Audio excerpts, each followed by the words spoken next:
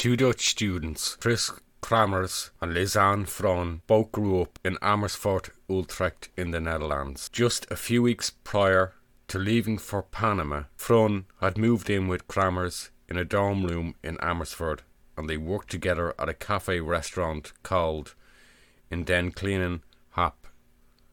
They're off to Panama on a lifetime adventure.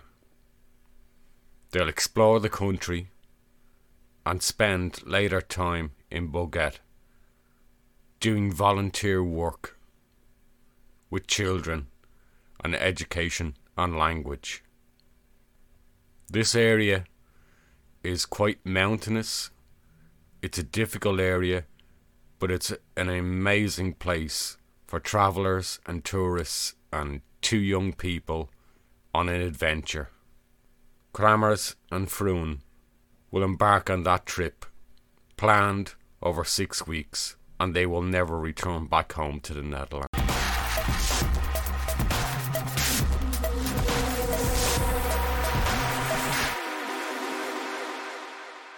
Okay, you're welcome to episode 27 of Radio Aspile. We do videocast and podcasts wherever your favourite channels are to see them. We're also available on YouTube, Radio Aspile. You'll find it under my name, Mick Rooney. Right, episode 27, let's get straight into it. It's Death on the Trail, the unsolved case of Kris Kremers and Lisanne Froon. Yeah, okay, this case takes us to Panama. You will have seen the brief. Just before I begin and get into our deep analysis and timeline, quick house rules. Yeah, we appreciate it. Like, subscribe and share wherever you see this.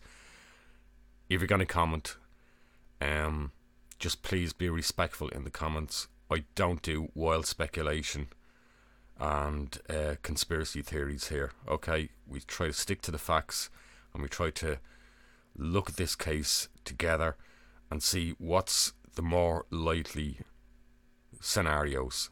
Okay, so without further ado, let's get into it, the timeline and where our case begins. You had a brief of the case. I'll just go through it in a little bit more detail now. Kris Kremers and Lisanne Froon were Dutch students who disappeared on the 1st of April 2014 while hiking the Pianista trail in Panama. After an extensive search, portions of their bodies were found a few months later. Their cause of death could not be determined definitively, with Dutch authorities working with forensic and search rescue investigators initially thought it likely the students had accidentally fallen from a cliff or gone over a river bridge after becoming lost I suppose, and disorientated as well. However, foul play could not be entirely ruled out and is still considered by some more likely due to other remains being found. That's their scattered remains and also remains of other people who disappeared in this area. The circumstances and aftermath of their disappearance have resulted in much speculation about their final days, and really that's where I want to try and avoid, as you know, and what I do on Radio Aspile. I want to get away from too much speculation and stick to very much, I suppose, where does the evidence and what we know most likely lead us. Panamanian authorities came under fire for allegedly mishandling the disappearance and the aftermath of the case. Further investigation into the case in 2017 raised questions about the initial investigation, as well as a possible link to murders in the area. Although many theories have been presented as to what happened to Kremers and Froon, no official cause of death has been ruled in or out. Go back to this picture. When I first came across this case, it would have been probably in 2014, 2015. What struck me most is, and I think this comes across in the next background piece I'm going to give you, the remarkable similarity both these young ladies had, 21 and 22 years of age. If you told me these two ladies were sisters, I could perfectly believe that. And it strikes me when we go through the background of this case, the strength of bond of friendship that these two women had.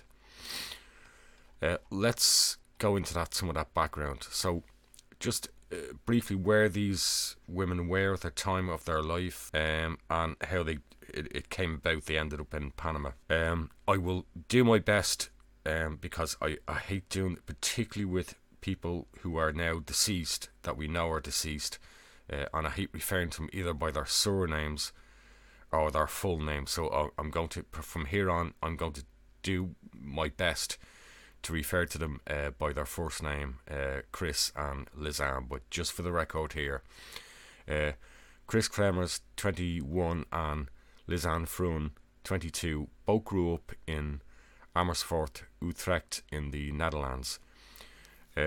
Kremers was described as an open, creative and responsible individual, while Froon was described as aspiring, optimistic, intelligent and a passionate volleyball player. Kremers had just completed her studies in cultural social education, specialising in art education at the University of Utrecht. Froon had graduated with a degree in applied psychology from Deventer. I suppose I could define these two women if I've just talked about that strength of bond of friendship between them. But on the other hand, I think they complemented each other. Kris was the more, shall we say, extrovert and outgoing, whereas Lisanne was maybe a little bit more introverted. But somehow that seemed to work for them. Only a few weeks prior to leaving for Panama, Kris and Lisanne shared a dorm in Amersfoort. Again, Amersfoort is in the Netherlands where they grew up. So they shared not only a place where they lived, a flat, a dorm apartment, they also worked together in the same cafe restaurant. And this restaurant was called In Down Klein Hap. That's the small place, small restaurant. And this is actually you can see it there on your right. They both saved up money for 6 months and planned to go to Panama together on a special 6-week vacation, hoping to learn Spanish and to do something of significance for the locals, particularly volunteering with children. The trip was also supposed to be a present to Froon from her parents for graduating. Now, we're going to get into the main timeline, okay? But just before we get to the disappearance day in question, let's just look at Saturday, March the 15th, 2014. So this is 2 weeks before the incident. Kris and Lisanne arrive in Panama on the 15th of March 2014 for pretty much what would have been 16 days. They pretty much travelled around Panama very much as tourists, sightseeing, and I suppose enjoying life, enjoying their trip away, knowing that when they got to Boguet in Panama, they were going to commence this volunteer work. So they arrive on Friday, March the 28th, 2014 in Boguet. The girls receive an email confirmation of their volunteer work starting that coming, I think it was Tuesday, they were meant to be starting their work in the volunteer Spanish language centre. So for them, all seemed well, everything good to go. However, things changed that weekend, and this is always an important thing when we look at cases like disappearances, tragic cases like this. It's important to get into the mindset of what was going on. So the Friday they arrive, everything's hunky-dory. They've enjoyed their initial 2 weeks travelling around Panama, and they're all ready and set the following week to start their volunteer work that they've already had organised with the Spanish language school centre. When they arrived in Boquete, Kirikiri on the Friday, I think it was late Friday night, early into Saturday morning, the 29th, they had organised to live with a family for a full month, 4 weeks, while they were doing their volunteer work with children. So that would have been the last 4 weeks of their overall 6-week trip to Panama. And you can see Boguet here, beautiful sort of semi-rural place, very picturesque, brings many tourists, particularly people who like the outdoors, hiking, traveling around, seeing the sights and sounds. This is very different to going to your typical New York or London or Paris. Now, they'd organised this to be staying for the foreseeable time, the 4 weeks, with a local lady called, we're just going to call her Miriam G. She regularly hosted students at our hostel. Kris and Lisanne are staying there in what is a self-contained flat complex to the side of Miriam's hostel property, and it had its own key and access. So they weren't essentially sharing it with other people. They were in their own in-house place, and this is a part of that building. This is post disappearance. This is I believe a police photograph taken of their room. I think this was either the day after their disappearance or a couple of days after their disappearance. So you can see this is pretty much how the room was left. Very typical of students. Again, this was a hostel stay. This wasn't some sort of plush hotel. Now, we go from Saturday, the day they arrived, we're into Sunday, March the 30th, 2014. So between Saturday and Sunday, just after they'd arrived, the two girls learn that their time as volunteers at the Spanish language school has suddenly been postponed by a full week.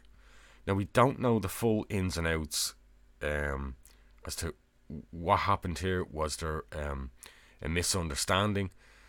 Clearly, there'd been some kind of mix-up with dates. Initially, they got the email on Friday that everything was fine. It was to go ahead the following week. And then, lo and behold, by Saturday, Sunday, they learned that, oh, actually, no, we're going to have to postpone that for a week. You can start, but not next week. It'll have to be the following week. So, of course, these two girls, they're in Boquete, Panama, and now they've got a totally unplanned week that they didn't expect to have. So they're, of course, a little bit disappointed. So they won't be able to commence their work in the coming week. Lisanne Froon wrote about this frustration in her diary on the Sunday. We believe it was a Sunday evening. Both girls were, and this is important, both girls were very avid diary writers. And they were very clued into social media and posting on social media about their lives and their adventures. This is actually an extract from Lisanne's diary, and you can see the 31st of the 3rd. This was the Sunday evening. This is in Dutch. She's very much, disappointed that they can't commence work at the school.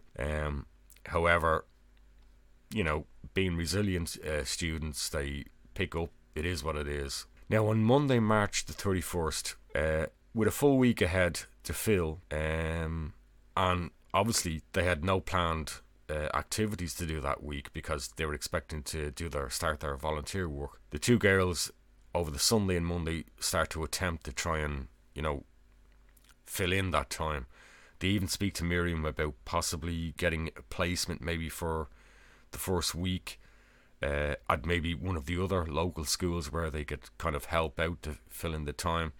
But ultimately, they resolved to fill their time from the coming week by booking some just holiday activities for them to do. We know on the Monday that they visited a pharmacy because it would... We don't know for certain, but the understanding is that Lisanne is feeling a little bit congested and slightly under the weather, and I think that very much comes across in her diary as well. And that could be partly just due to the disappointment of not being able to start the volunteer work. So early on the Monday, they spent time with Miriam and her family across the Sunday, Monday. They sort Lisanne out with some medicine for the congestion she's experiencing, and also we believe they picked up mosquito repellent sprays as well. Again, Panama, even in March. This is a very, during the day, hot, warm, sultry, humid conditions, and then it actually gets surprisingly cool and cold at night. So quite diverse temperatures from day to night. So on the Monday, they come back. They spend some time with guests at the hostel and also in the local area. This image is actually taken from that. I believe this is, I don't know whether this is the Sunday evening or the Monday evening. It could actually be the Monday evening, and you can see that that's Lisanne there in the bottom left corner of the picture. So by Monday evening, after liaising with the Spanish language school, so they've kind of sorted things out with the Spanish language school.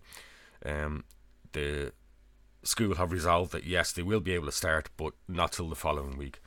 So they're now concentrating on building up that holiday itinerary for the coming week that they have now available unexpectedly, and they start booking with the help of Miriam and the Spanish language school, just activities to keep them occupied for the coming week.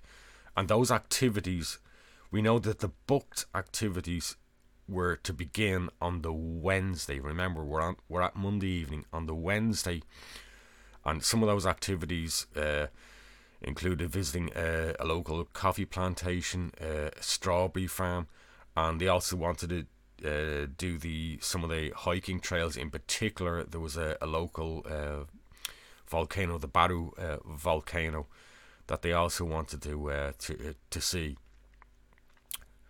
So Monday being the first of their 3 days, all they do, as I said, went to the pharmacy, met a few people, hung out at restaurants, visited a bar, just generally savouring the locale and the people. And again, these are some more images from around that time. Again, I don't know where this is. I believe this is on the Monday.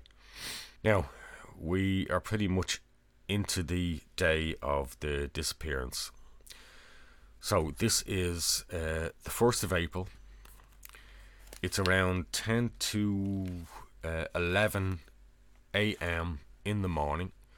Now, we're not absolutely sure of the times as to when and what exactly their movements are. We generally know what they did and what their intentions were, but the exact times, there's a conflict in the exact times. As best we know, between 10 and 11 a.m, the girls left their hostel with the intention of hiking near the clouded forests that surround the Baru volcano on the El Pianista trail, not far from Bukit. It's just outside Bukit. Probably not a distance you would walk. You would either have to cycle there or maybe get a taxi, and that's pretty much what these girls did. This is a relatively well-mapped sightseeing trail of 8 kilometers, moving south to north and starting at a point called Arco Iris and rising up to about 1,800 feet, so 600 meters. Now, the first thing I want to now remember, 8 kilometers. Okay, that's as a hike, that's no mean feat. That's 8 kilometers is if you're walking at a very, very brisk pace, you might do 4 kilometers very briskly in an hour. 8 kilometers, you'd be pushing it to do it in 2.5 hours. But this has an incline. This is a mountainous hiking trail. It's a region. So this isn't something you take on to do for an hour or two. This is something that's pretty much going to consume most of your day. While the trail winds its way through forests, sometimes into clouded areas, it would not be considered arduous to 2 young fit people as long as you stick to the marked trail and take your time. It would be a hiking trail you would plan to consume most of the day and not one to squeeze into a single morning or afternoon. Most local booking agents and TripAdvisors do generally recommend using a local guide unless you are a seasoned hiker. This comes with a proviso. Some sources say they took with them a dog that belonged to the owners of the El Pianista restaurant, but this has not been confirmed. This report, like many in the case, simply, for me at least, it doesn't hold any water. We know they took a taxi journey to the start of the hiking trail, and the taxi driver did not report any such dog with them. I think it's something you'd remember, taking a taxi somewhere to Dutch students having a dog with them. Like, none of this makes any sense to the timeline and what we officially know. The women wrote on Facebook that they intended to walk around Buckhead, and it was reported they had been seen having brunch with 2 Dutch men before embarking on the trail. I tend to find this is something that happens with Irish holidaymakers, British holidaymakers, German holidaymakers, Dutch holidaymakers. People tend to take an affinity in spending time with people who speak their language, their culture, similar nationality. It's quite common. So it's no surprise to me that they would have, instinctively struck up conversation with people who were also Dutch in this area visiting it. Now, the taxi driver, and we need to be careful about this part, the taxi driver stated later to police that he left the girls at the hiking point around 1:40 p.m. This doesn't add up to what other eyewitnesses recounted in seeing the girls in the local Buckhead area, and some of the early hikers in the area at the starting point of the trail. They didn't see any dog with them, and they certainly do not remember the girls being at the start of the hiking trail at 1:40 p.m. Most accounts began considerably earlier that day. The substantives about the timing of brunch at a local restaurant with the 2 Dutch males probably does make sense in that regard. But I'm wondering, is this how accurate is this? Were these reports maybe incorrect? Is it possible this was actually not the Tuesday but the Monday, some of those reports of them spending time with the Dutch males? Because from what we know, the 2 girls set out a lot earlier that day, and we know that from their devices and the camera, Lisanne's camera that she had with her. However, by June, with the find of the backpack, as I say, on the Canon camera with timestamps, the taxi driver's claim of 1:40 p.m. comes under serious question. Analysis of photos from the camera appear to show images taken well into the hike around midday to 1 p.m. So they're already well in, halfway into the hike by 1 p.m. So the taxi driver's account just doesn't add up at all. And this is, long before his claim timeline. So either he is in error or he's mixing them up with someone else. If anything, there are other eyewitnesses who claim to have seen the 2 girls at the starting point on the trail between around 11 and 12 p.m. And this ties in with the electronic timestamps that we actually have. It did strike me as being somewhat late in the day to embark on an 8-kilometre hiking trail, particularly if you are not familiar with the terrain and rise required.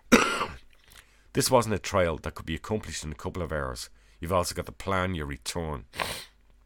Well, I suspect neither Kris nor Lisanne really thought through this impromptu hike, and there is some evidence that they dismissed the idea of a tour guide. We'll refer to Feliciano for the walk, and we'll refer back to him later in this timeline. We have to now question the reported timeline by the taxi driver and some other eyewitnesses who don't seem to be too sure of their times. Obviously, they can't all be correct, but the devices don't appear to lie. Some sources claim the owners of the restaurant hostel became alarmed when their dog returned home that night without Kremers and Froon.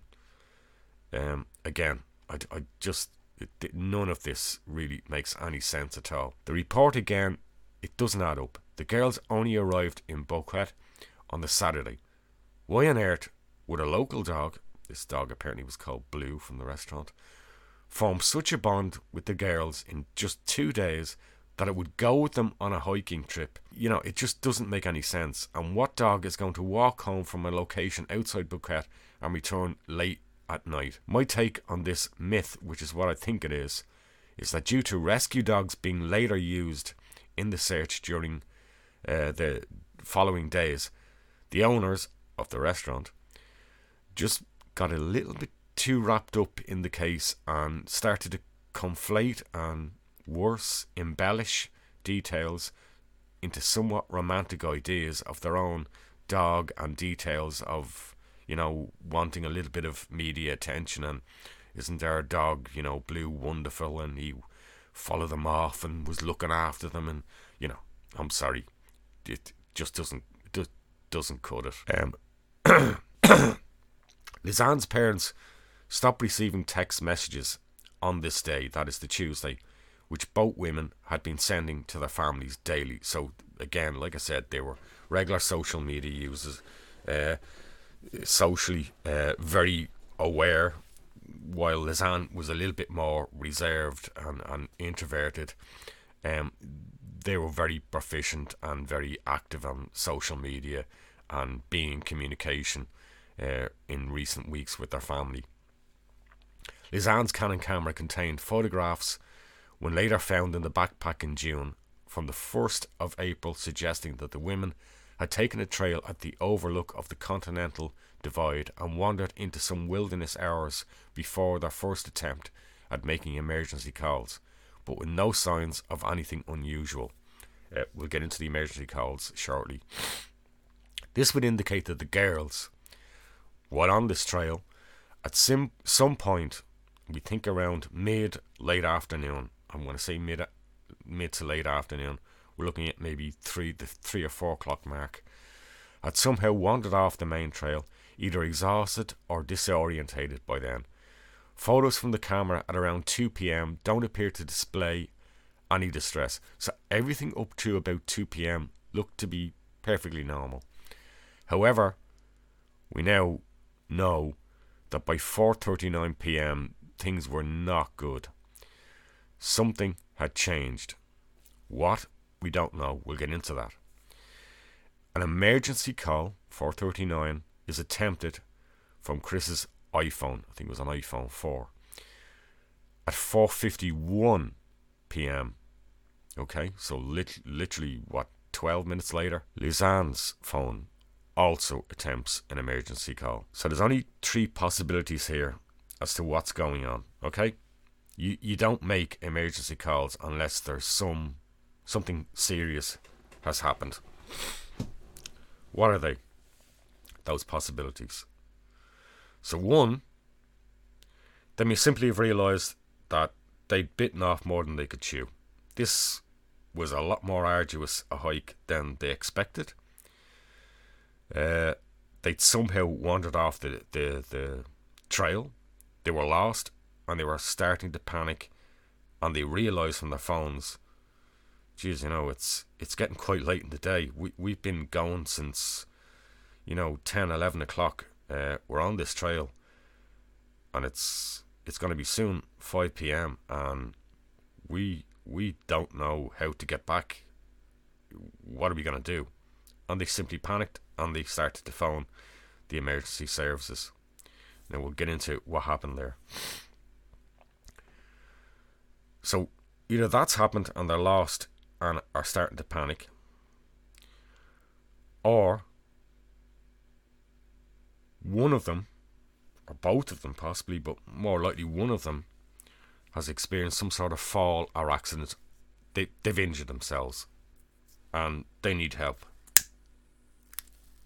They're not, one of them isn't mobile and the other isn't going to leave them. What struck me in that scenario is, if they were on the trail, there should have been people behind them on the trail who came upon them, and we don't seem to have witnesses who experienced that, which is why more and more I think it reasonable to be of the belief that they somehow have wandered off the main trail, which is why other people don't recall them further into the trail. There are eyewitnesses who believe they remember them at the start of the trail, but nobody seems to have come upon them deeper hours into the actual hike. The third possibility is there's some sort of nefarious third party involvement here, and that the girls became aware of that, perceived it as a threat from somebody else, and hence also panicked and phoned the emergency services. Now, my thoughts on this situation. So let's summarise again. It's late in the day. You have to ask yourself, how many fellow hikers are going to be embarking on this trek behind them on the trail at the time? Okay, I know there are some official tours that go to do the sunset and the sunrise, but in general on this trail, probably at that time, 5 p.m. in the evening, you're probably not going to get too many people, certainly casual hikers and walkers, embarking on the trail at that stage, that late stage in the day. The temperature starts to significantly drop. Remember, this isn't a floodlit place. There isn't like street lamps everywhere. When the light starts to go, by God, it starts to go. You are in pitch black. You're in the middle of nowhere, and the terrain is not good when you're in the middle of nowhere in the darkness. That's your biggest fear. If you get lost in a forest or in the mountains, light and the weather are your two biggest threats. If they can't get help on the phone, assistance is more likely ahead on the trail. In other words, if you're in trouble, is there any possibility maybe somebody passed you out on the trail? Can you catch up with them, get their attention to come back and help you, that you or both of you are in distress or need help, or one of you is injured, the other one runs on ahead to try and, people passed us earlier, let's catch up with them, let's shout out for them. That's the scenario you're in. So I only asked the question, is it possible that one of both of them, if they were being pursued by somebody, then instead of turning back because they couldn't get a phone signal to contact the emergency services, the logical thing to do, panicking and being anxious, was to really start pushing forward. Let's get out of here. Let's get this hike finished as quickly as possible. Let's push on forward. Let's try and maybe catch up with people who are further ahead on the trail. Worse, I suppose, not thinking straight in that situation. You desperately think that maybe there's a shortcut. Maybe if we head off to the right or to the left, we can get off the trail and get to a road or a busy area, a local village or whatever, or life other people quickly. And if they did that, that could be dangerous. Getting off these trails. The trails are safe enough if you stick to the trails and follow the signage, but you're getting into a difficult area if you leave those trails. Because there would be other trails, but those other trails are not tourist trails. They're trails that are unmarked and they're not meant for tourists. They're used by the indigenous people living in the jungles, living in outposts deep in those forests of the Talamanca region. Now, like I said, we'll get back to the phone logs shortly, but we're going to move now. Okay, so the girls have gone missing on the Tuesday. So we're going to move now to Wednesday. The girls haven't come back. Nobody knows where they are. So we're on to Wednesday. So on the Wednesday, the women missed an appointment with their local guide called Feliciano. Now, ironically, Feliciano had actually talked to the girls on the Monday, and supposedly they had actually agreed to do this particular hike with him, but on the Wednesday. But instead, the girls went off earlier on the Tuesday to do this hike. So again, that seems odd. It was like, was it to do with money? They didn't want to pay the extra expense of having a rented tour guide with them. I don't know. But it does seem very curious. So the women missed this appointment. Feliciano, the tour guide, was meant to meet them at a point, I believe, in Boquete village. They don't turn up. he's wondering where they are to take them on this hike. He makes contact with Miriam, the hostel owner, and he actually goes to the hostel, thinking maybe the girls are running late, I'll pick them up there. With the assistance of another staff member, they enter Kris and Lisanne's dwelling, their compound living area, and Feliciano and the staff member are there for up to 30 minutes. I don't know what they're thinking there. Are they thinking, have the girls gone off to get breakfast? Maybe they intend coming back. We'll wait here for them to come back. More questions are asked. The staff say they didn't come back yesterday evening. They don't appear. Of course, they had their own key, so maybe nobody would have noticed whether they didn't come back, and they were only realising the girls clearly hadn't come back the previous day. Now, Feliciano had also reported to police that when the girls talked about this hiking trip and that he would be happy to be their guide and take them, he was concerned when he learned that the girls had actually went on this hike on their own the previous day. Again, very odd. It wouldn't be until 5 p.m. that Wednesday afternoon that police were formally notified and a formal search commenced. Again, I can't explain why this happened. I find this so common in so many cases where somebody disappears.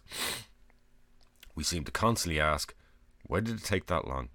Why did the people who were supposedly concerned about someone going missing, disappearing, wait so long to raise the alarm? And an awful lot of it is because they're not in the know.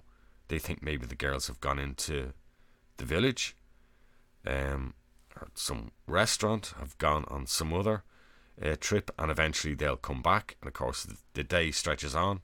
They don't come back. Hang on. More and more people are saying they never returned yesterday. They're still not about. Eventually, the alarm is raised.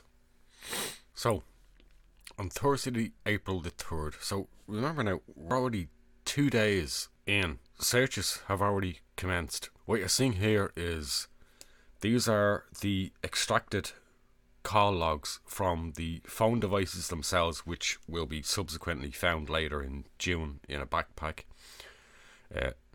These are where a phone attempts to log into a network, or what we refer to ping a tower, either through a local tower and then onto a satellite to another tower and so forth. What you have on the left, okay, so that's this side up here.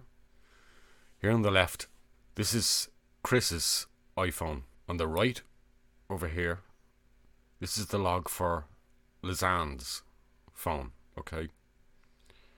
She's got I think a Samsung Galaxy phone. So the iPhone and the Samsung Galaxy phone. Kris's phone and Lisanne's phone. Kris's phone on Thursday, April the 3rd, 9:32, that's in the morning. There's a third call attempt. This time it's a 911. So it seems the girls had been attempting 911. I think the other code is 112. Again, this is, I think, in the Netherlands. In certain countries in Europe, it's 112. I think in Ireland and the UK, there's different numbers: 911, 999. But instinctively, and you often know that even when a cell phone doesn't have an official registered network, you'll often see that little message that you might get if you don't have a network provider, where it'll say emergency calls only, because most phones will allow a data or a voice connection to an emergency number, regardless of whether it's an official network that you are registered and paying for. So at 9:32, a call attempt is made to an emergency number. It doesn't get through. Again, tragically in this area, there really is appalling connection. You know, you're in valleys, you're surrounded by mountains. You don't get connections in this area easily. Same day at 11:47, There's a check for signal by the phone. So this is where the phone, the little dial is the little the sandbar is spinning around, and it's looking and searching for a network connection and can't find it. It's checking for the signal, and the same thing happens again at 15:59. It checks again for a signal, can't find a network signal. We do know that on that same day, on that morning at 7:36 a.m., Lisanne's Samsung Galaxy phone is turned off. So in other words, it's powered down. Whether it runs out of battery or whether it's switched off, we don't know. But it stops being powered. Friday, April the 4th. Lisanne's phone battery, the Samsung Galaxy S3, became exhausted after 5 a.m. and the phone was never used again. Kremers' iPhone 4 would not make any more calls either, but was intermittently turned on in the following days to search for reception. And these are the search for reception or search for network connection. So this is now 4th of April, so you can see again repeatedly 10:16, check for a network signal, nope. 13:42, check for a network signal, nope. Again, there's another check for a signal at 4:50 hours on Lisanne's phone, 5 o'clock. This time, though, at 5 o'clock, the battery simply goes empty now, and this is the last point on April the 4th. There's no further activity on Lisanne's phone. That's it. All data stops from that phone. By the way, I do have the full log, and I'll show you the full logs that we can have a quick look through. I'll show you that very shortly. Saturday, April the 5th to Friday, April the 11th. So between the 5th and the 11th, Kris's iPhone was turned on multiple times, but without ever recording the entry of the correct PIN code again. So either there's no PIN code or the wrong PIN code is being entered. We don't know which. On the 11th of April, the phone was turned on at 10:51 a.m. and was turned off for the last time at 11:56 a.m. just before noon. And that's confirmation of that data there. So quickly going back to April the 6th, that's Sunday, April the 6th. So the girls have disappeared on the Tuesday. By Sunday, their parents arrived in Panama along with the police. Dutch police have now come over and got involved. There's dog units involved, and there previously had been other search parties out. Detectives from the Netherlands to conduct their own independent full-scale search of the forests. And this all happens across 10 days. There's also an offer of $30,000 US reward for any information leading to the whereabouts of Kris and Lisanne. And that's also announced then. The 6th of April, more checking for signal, no pin, no signal, no pin. Just before the only other thing I just want to qualify there is, and it's my thoughts around this. I suppose everybody's trying to figure out what's going on with the phones. Okay, they're in an area where they can't get a phone connection. They're trying to make emergency phone calls. Those emergency phone calls don't connect. They don't go through. It doesn't work. There's no signal. But it's the repeated no pin entry. Now, that could be because the phones had been powered down, powered back up, and when you power a phone back up, it naturally requires your security pin to be entered. Why would there be failed pin entries on the phone? That's the odd thing. One could say the girls were in distress. We know the battery power on the phones was continuing for a number of days. So, you have to put yourself in that position. Did the girls forget their PIN numbers? Is it possible they were in such duress and stress that for having powered down their phones, maybe to conserve battery power, power them back up in the hope that they would be able to pick up a signal. I don't know, but what puzzles me here is if the phones were powered down and powered back on, once you have your PIN number, the correct PIN number, it shouldn't register a failed PIN attempt. Whereas these phones were experiencing that. Were they in the hands of somebody that did not own these phones and didn't know them? One thing I've considered is it possible that both girls were disorientated, tired, exhausted after 2, 3, 4 days, and what was happening was one was using the other's phone and realising they didn't know what the PIN number was after it was powered down, and were attempting to guess what the number was. And this might explain why there were so many repeated, power up, PIN number in, incorrect PIN, not established. Is that a possibility? It's one I've considered, that in a sense that there wasn't so much anything nefarious. It's just that both girls were using each other's phones. Is that because they were no longer together? It appears that Lisanne was the one with the backpack with their belongings in it, and they naturally, particularly at night, would want to have kept them safe in one place. I think that's one possibility. Of course, the other nefarious possibility is someone who did not own those phones, a third party, got hold of them. But what doesn't add up for me in that scenario is, why on earth would somebody with nefarious intentions be attempting to make calls to the emergency services? That makes no sense to me. That doesn't add up in that scenario.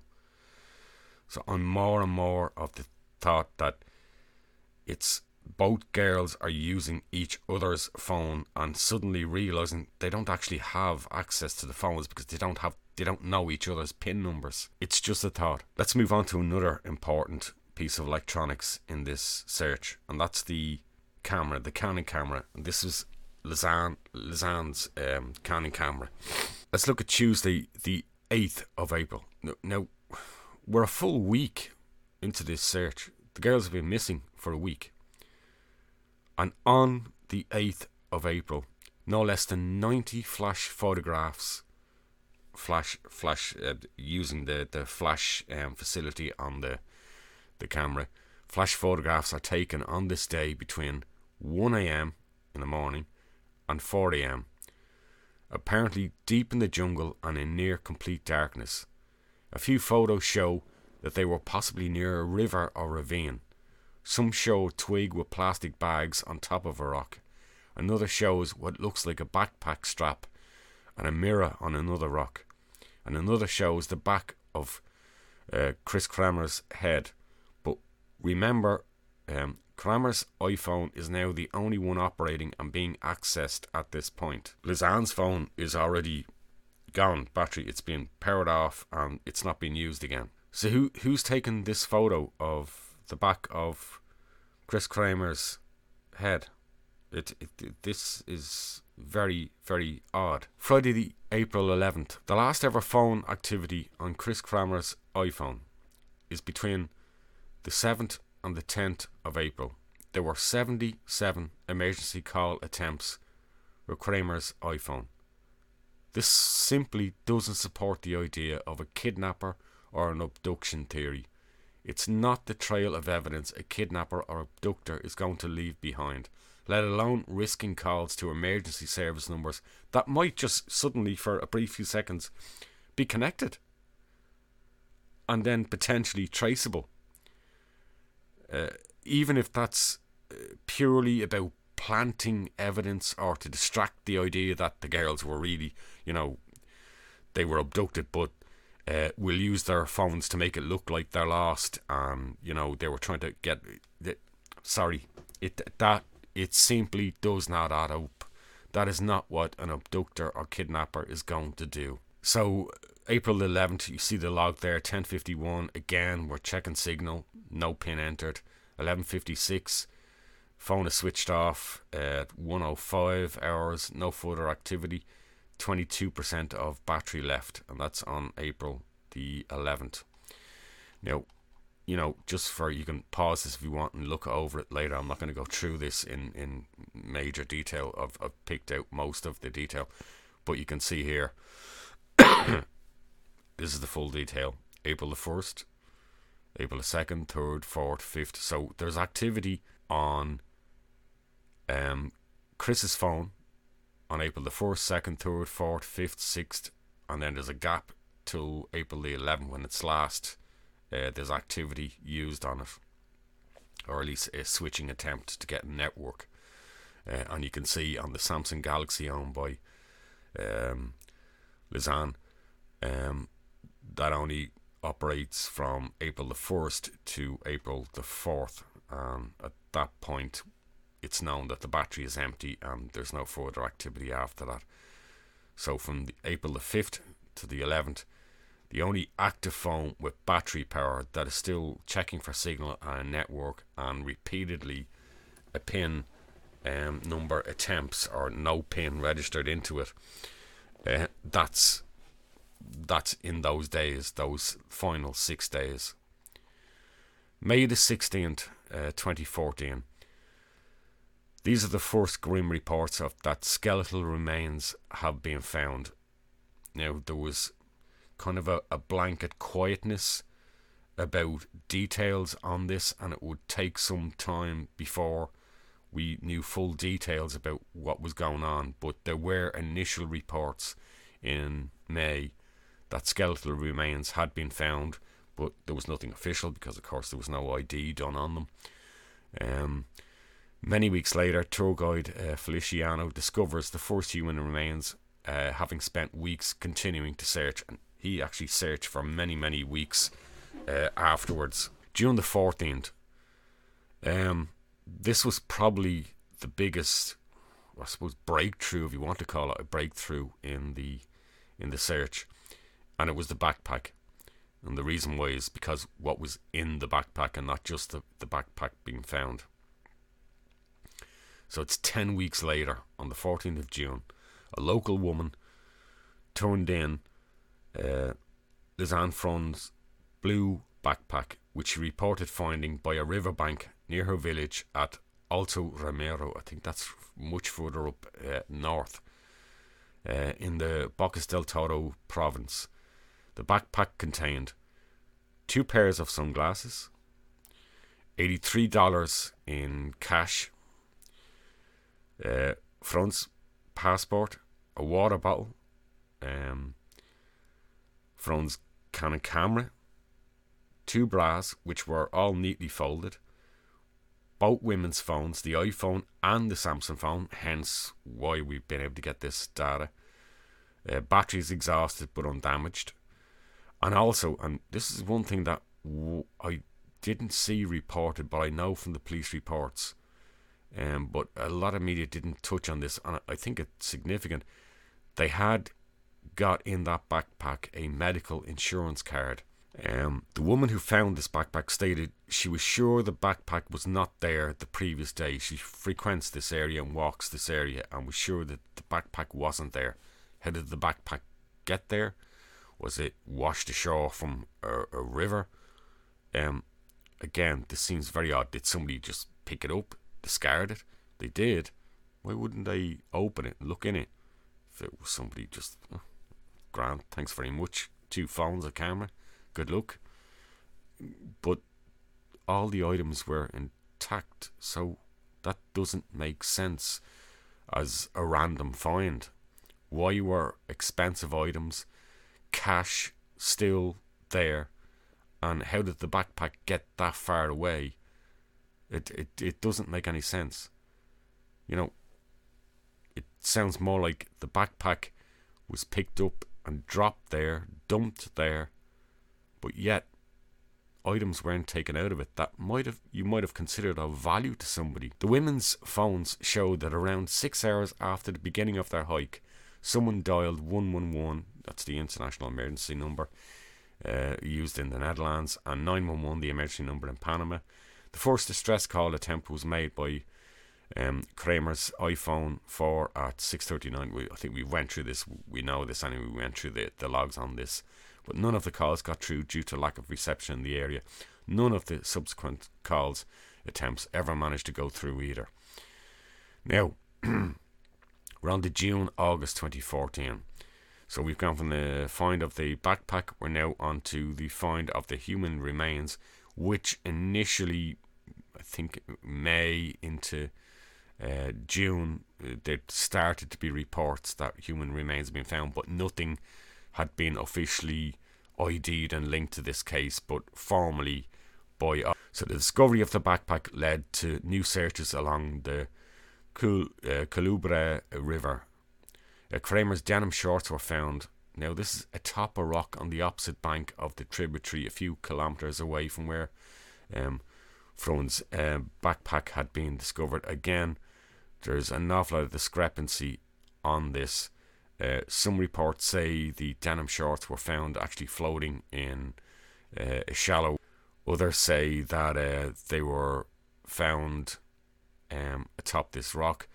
I'm inclined more to believe that they were found in a river. That makes more sense to me than found. Who is going to remove their shorts and place them neatly on a rock? Again, there's too much trophyism, I think, in this case, and too much involvement of eyewitnesses who seem to be embellishing an awful lot of details. We go back to Blue, the dog, the restaurant dog apparently jumped in a taxi with these two girls and headed off on a hitchhike because, that's what a dog does with someone they've only met 2 days before, Again, there's an awful lot of things in this case where a lot of it is village talk and rumours and embellishment. Again, the rumour being that the shorts were found, the denim shorts were found zipped and neatly folded, but ultimately forensic photographs of the shorts that were published from police files in 2021 completely disproved this information. And again, that's something I come across an awful lot, that often blows completely open so-called eyewitness reports or reports in tabloid media. 2 months later, close to where the backpack was discovered, a pelvis and a boot with a foot inside were found. Grim, I'm afraid. Soon, at least 33 widely scattered bones were discovered along the same riverbank. DNA testing confirmed they belonged to Kremers and Froon. Froon's bones still had some skin attached to them, but Kremers' bones appeared to have been bleached. A Panamanian forensic anthropologist later claimed that under magnification there are no discernible scratches of any kind on the bones, neither of natural nor cultural origin. There are no marks on the bones at all. Had natural decomposition of the body near a river caused the bones, which are heavier than water, to sink to the bottom of the river, markings on the bone should have been visible from friction with the riverbed.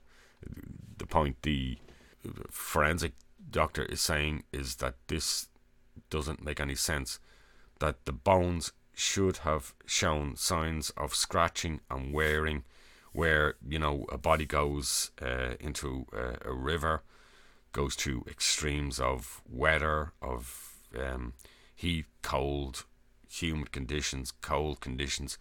The body breaks up, parts come off, parts of the body get beaten on rocks, eventually down to the bone, it gets scratched, it gets stained. Bones that get pushed up onto an embankment, they're exposed to the sunlight, glaring sunlight, they get bleached. Bones and body parts in the water take on the staining of the water and their environment, and the argument was that a lot of the human remains don't appear to show what they naturally should show of the cultural environment around them. In late August 2014, a fragment of skin was found on the banks of the Rio Culebra River that could be attributed to Lisanne Froon's after forensic analysis. This was in an early state of decomposition, unlike the physical remains found of Kris Kremers. In conclusion, several indications from third-party investigations point to criminal human activity. Now, the Canon camera that was also found along with the phones and other items. These are just some of its sort of collage of some of the photographs that were taken. They're completely random.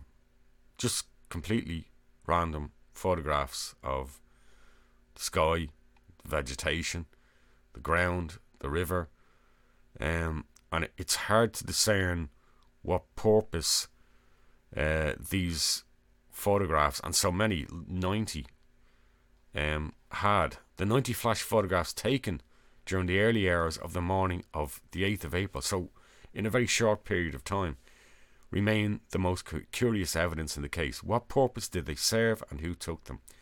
The best scenario is that at least one of the girls was still alive and they were either intended as a journal log of locations, or more likely the camera was being used for its flash facility to move in darkness, and the remaining power in Chris's iPhone was being conserved from April the 8th until its last use on the 11th. But even this doesn't make sense. Why not log the locations in broad daylight to conserve more power, rather than trying to use the flash at night?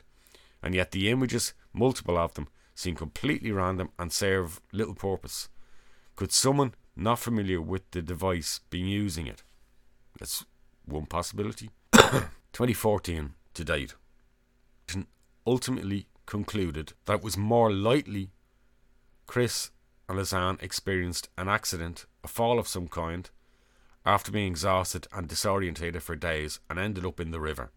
However, too many forensic details revealed in the following years don't make this supposition sit easily with what is known, and hence about the body parts, the only partial bleaching of some of the bones, skin parts that seem to remain that should have been well decomposed, other parts of the body. It just none of it made consistent sense, in a sense that these girls should have disappeared at the same time, same area, and yet there was a conflict in what we were seeing with both girls' body parts, and that didn't chime in with the surroundings. Into some deeper analysis here, and let's see if we can conclude and figure out what's going on here and what is more likely. So, some pointers here. The spread of human remains of both girls does not easily fit with a scenario of a simple accident, whether both girls or just one of the girls. While some remains were found in or near the river creek the girls passed through, other bones and flesh were found some 2 kilometers away. All of the items in the backpack found in June were intact and included 2 phones and the camera as well as cash. Devices powered and active in varying ways from April the 1st until April the 11th. No camera or phone image depicts the 2 girls together since mid-afternoon on April the 1st. In fact, Lisanne is never even seen in any image after this. If the 2 girls remained on the main trail on the Wednesday and Thursday, why did no one come upon them, including the official searchers? Both girls were very competent diarists and avid social media users. And yet what I find extraordinary is, beyond these emergency calls, 77 in total, the phones and the camera were never used to make some form of diary record of the circumstances they were in, if they were in distress or trouble. What I mean is by their own means or actions. No text messages were ever attempted. This seems quite extraordinary. If anything, there seems to be a deliberate attempt to conserve device power from the late afternoon of April 1st. Independent Dutch forensic experts who examined the human remains, the bones particularly, found no evidence of animal predators. Many of the bones also did not display the common signs of lengthy exposure to sunlight, what we call bleaching, nor the adaptive, I talked about this, the adaptive staining to the wet and humid surroundings. Yes, the weather in April was changeable, warm to humid, cold nights, unfamiliar terrain. Even the search could not fully function due to weather conditions in some of the days and hours in the first week. Therefore, I find it hard to believe that one, never mind both girls, after an accident could survive in the jungle trails for as long as their devices were still being accessed up to April the 11th. So something significant happened around April the 4th, the 5th. The two girls' phones tell us that. And these are the logs from the 4th and 5th of April.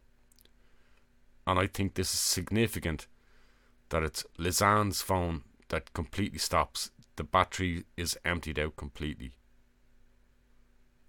But yet, it's Kris's phone that seems to show more consistent activity on it throughout the full 11 days.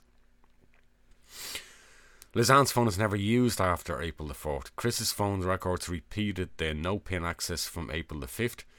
This only happens when you either forget your PIN access after multiple attempts, the phone will lock and require a user PUC code, something even a user or owner is not likely to remember, because it's one of those things that we buy a new phone, get a new phone off a network provider or a shop, and you have your PIN code which you resolve to memory. You also get a PUC release code just in case you put in the wrong code multiple times and it locks the phone. You have your PUC code and you keep them in your documents safely somewhere. But the PUC code is not something you're really going to remember or keep easily to hand, and you're certainly not going to travel with it somewhere. It's that or another user, Lisanne using Kris's phone, or a third party, of course. They can't unlock the phone with the correct PIN or PUC code. So I struggle to comprehend that Kris would forget her own PIN code, even at a time where you're disorientated, you're exhausted.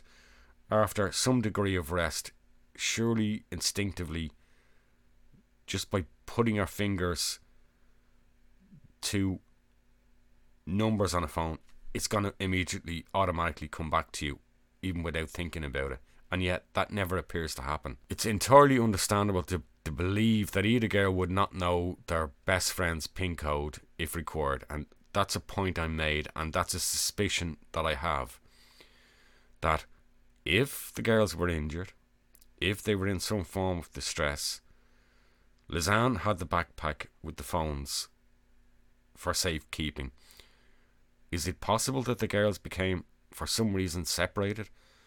That one or the other was trying to access the other's phone and couldn't use it because they didn't have the PIN code? Let's remember, both phones were found safely in the backpack in June 2014. When it was found, the backpack was found 2 kilometres away from the original jungle trail. From studying images on late afternoon, April the 1st, I now believe it was Lisanne Froon who was carrying the shared backpack, and she was the one operating the camera, her camera, which is why we never see her in the later day photographs. So in essence, she was the bad girl, and Kris, being more the extrovert, was the subject of the late photographs. But some situation or incident occurred sometime around 4 p.m. or not long after, and that sparked alarm and panic and the emergency phone calls by both girls, all one using both phones. If it was just one of the girls, excuse me, I could understand maybe an accident. I wouldn't expect my injured friend to be the one phoning for an emergency. Kris is the first one to make an emergency call on her phone, and she is the one who persists with the attempts right into the following day, or at least her phone is the one that persists. If one of the girls had been injured in an accident, then for me it has to be Lisanne. Kris is taking the lead as the extrovert. Lisanne's phone is also the one that stops being active first by April the 4th. I've always questioned if there was an accident, if the girls separated and one went for help. But I discount this because all their devices were found in the backpack together. I also don't believe either of the girls, with the bond that they had, would ever leave each other, whatever happened. They would stick together. Now, in the summer of 2015, the original taxi driver, who stated he took both girls to the hiking start point, he's found dead in a shallow river, and his death is ruled accidental. Despite much online newspaper speculation, I can find no evidence that the taxi driver nor the girls' tour guide Feliciano were in any way involved in the disappearance and death of Kris and Lisanne. The taxi driver may be mistaken in his timing, and the tour guide complacent in not reporting the disappearance sooner in the day. But they're not crimes. They're easy targets for suspicious fingers and speculation, but most of it is completely unfounded. Yes, Feliciano did find some of the girls' human remains, but you know what? I would expect that from a well-seasoned veteran guide of the area who spent many weeks looking for the girls long after the official active search was suspended. If Kris Kremers and Lisanne Froon met a nefarious end by a third party watching their movements since they arrived in Phuket, then I think it more likely to have been opportunistic than necessarily pre-planned. Their disappearance and demise didn't happen over one day, rather more likely a result of one or both girls having an accident or misadventure, getting disorientated and lost, and some opportunist on that trail taking advantage of that vulnerability over many days, watching, following the case and waiting to move in.